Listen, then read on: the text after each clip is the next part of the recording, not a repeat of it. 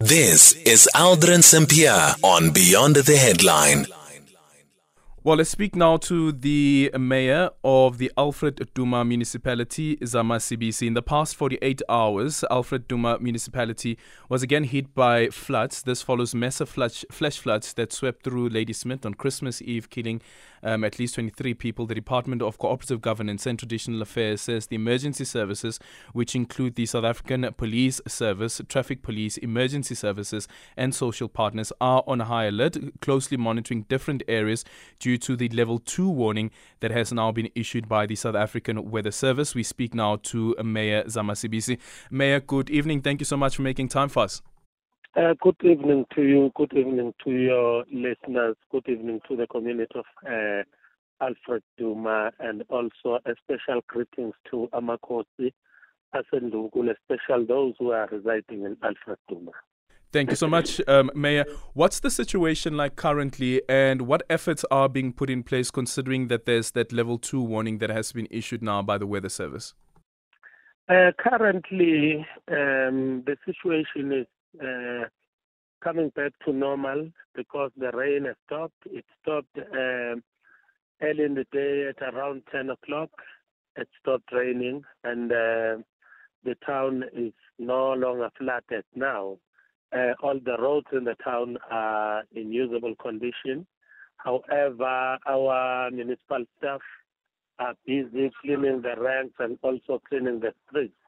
We are assessing the damage, trying to quantify to how much the damages are. We were so fortunate today to be visited by the MSP for Cogta, Honorable Bongitole Moloi. She was with us almost the whole day, assessing the damages and also looking at the possible solutions. We are compiling a report that will be sent to the provincial government. Then the provincial government will then organize Cogta will organize a meeting between us, the municipality, and the premier team, so that we look at the possible solutions. We look at the ways on how are we going to engage with the national government, because it looks like we might need a lot of money to fix the infrastructure here, to fight with this flooding which has been taking place for a number of years. And we can tell our people that we are determined to fighting with this flooding of the town, because we cannot move the town from where it is. However, at the same time, we cannot live with the challenges that we are currently facing. The challenge of flooding. We have to fight with this flooding and conquer it. Where are the pressure points, do you believe? Come again? Where would you say the pressure points are when it comes to the impact of flooding in the municipality, and also how to deal with the flooding itself, so that you don't have a situation where you find that 70 families and so forth are homeless and 23 people killed? Yes, we are looking at the possibility of reviving Windsor Dam. That is what we are going to talk about with the national department, national government, especially water and sanitation, to request them to revive the Windsor Dam, which is full of mud, full of sand. Because this Cllr River is a huge river. It is unfortunate that a huge river like Cllr River does not have any water catchment area. We need to have the dams on the river so that water is released, the releasing of water is controlled.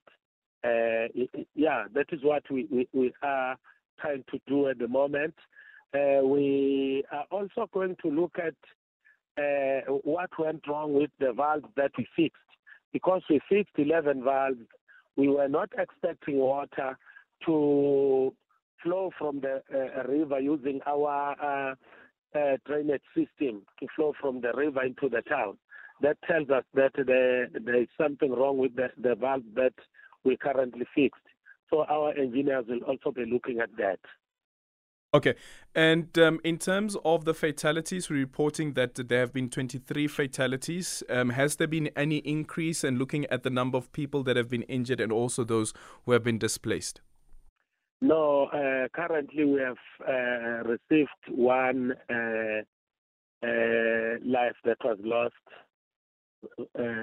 with the exception of those who lost their lives on the 24th.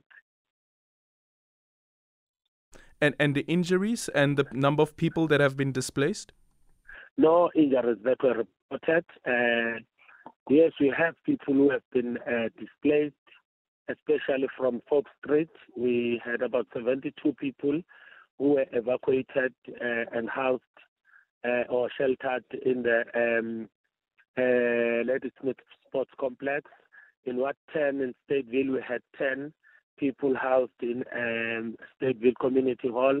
Ward 23, we also had 10 who were housed in Matiwane Community Hall.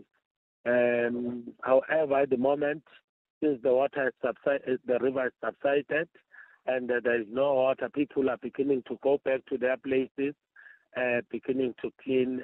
Some of them left to their families. And Mayor, in conclusion, the schools that have been impacted, do you know the extent of the damage that has been caused? And once the schools reopen, do you know whether all those schools will be able to reopen? No, we haven't received any accurate report as to how many schools were damaged, but we know the roads leading to those schools, and we are currently attending to those roads to ensure that no school will, no teachers and learners will be stopped from going to school due to the damaged roads. We are attending to all the roads that have been damaged to allow the schooling process to begin freely. Thank you so much for your time. Zama Sibisi is the mayor of the Alfred Duma Municipality.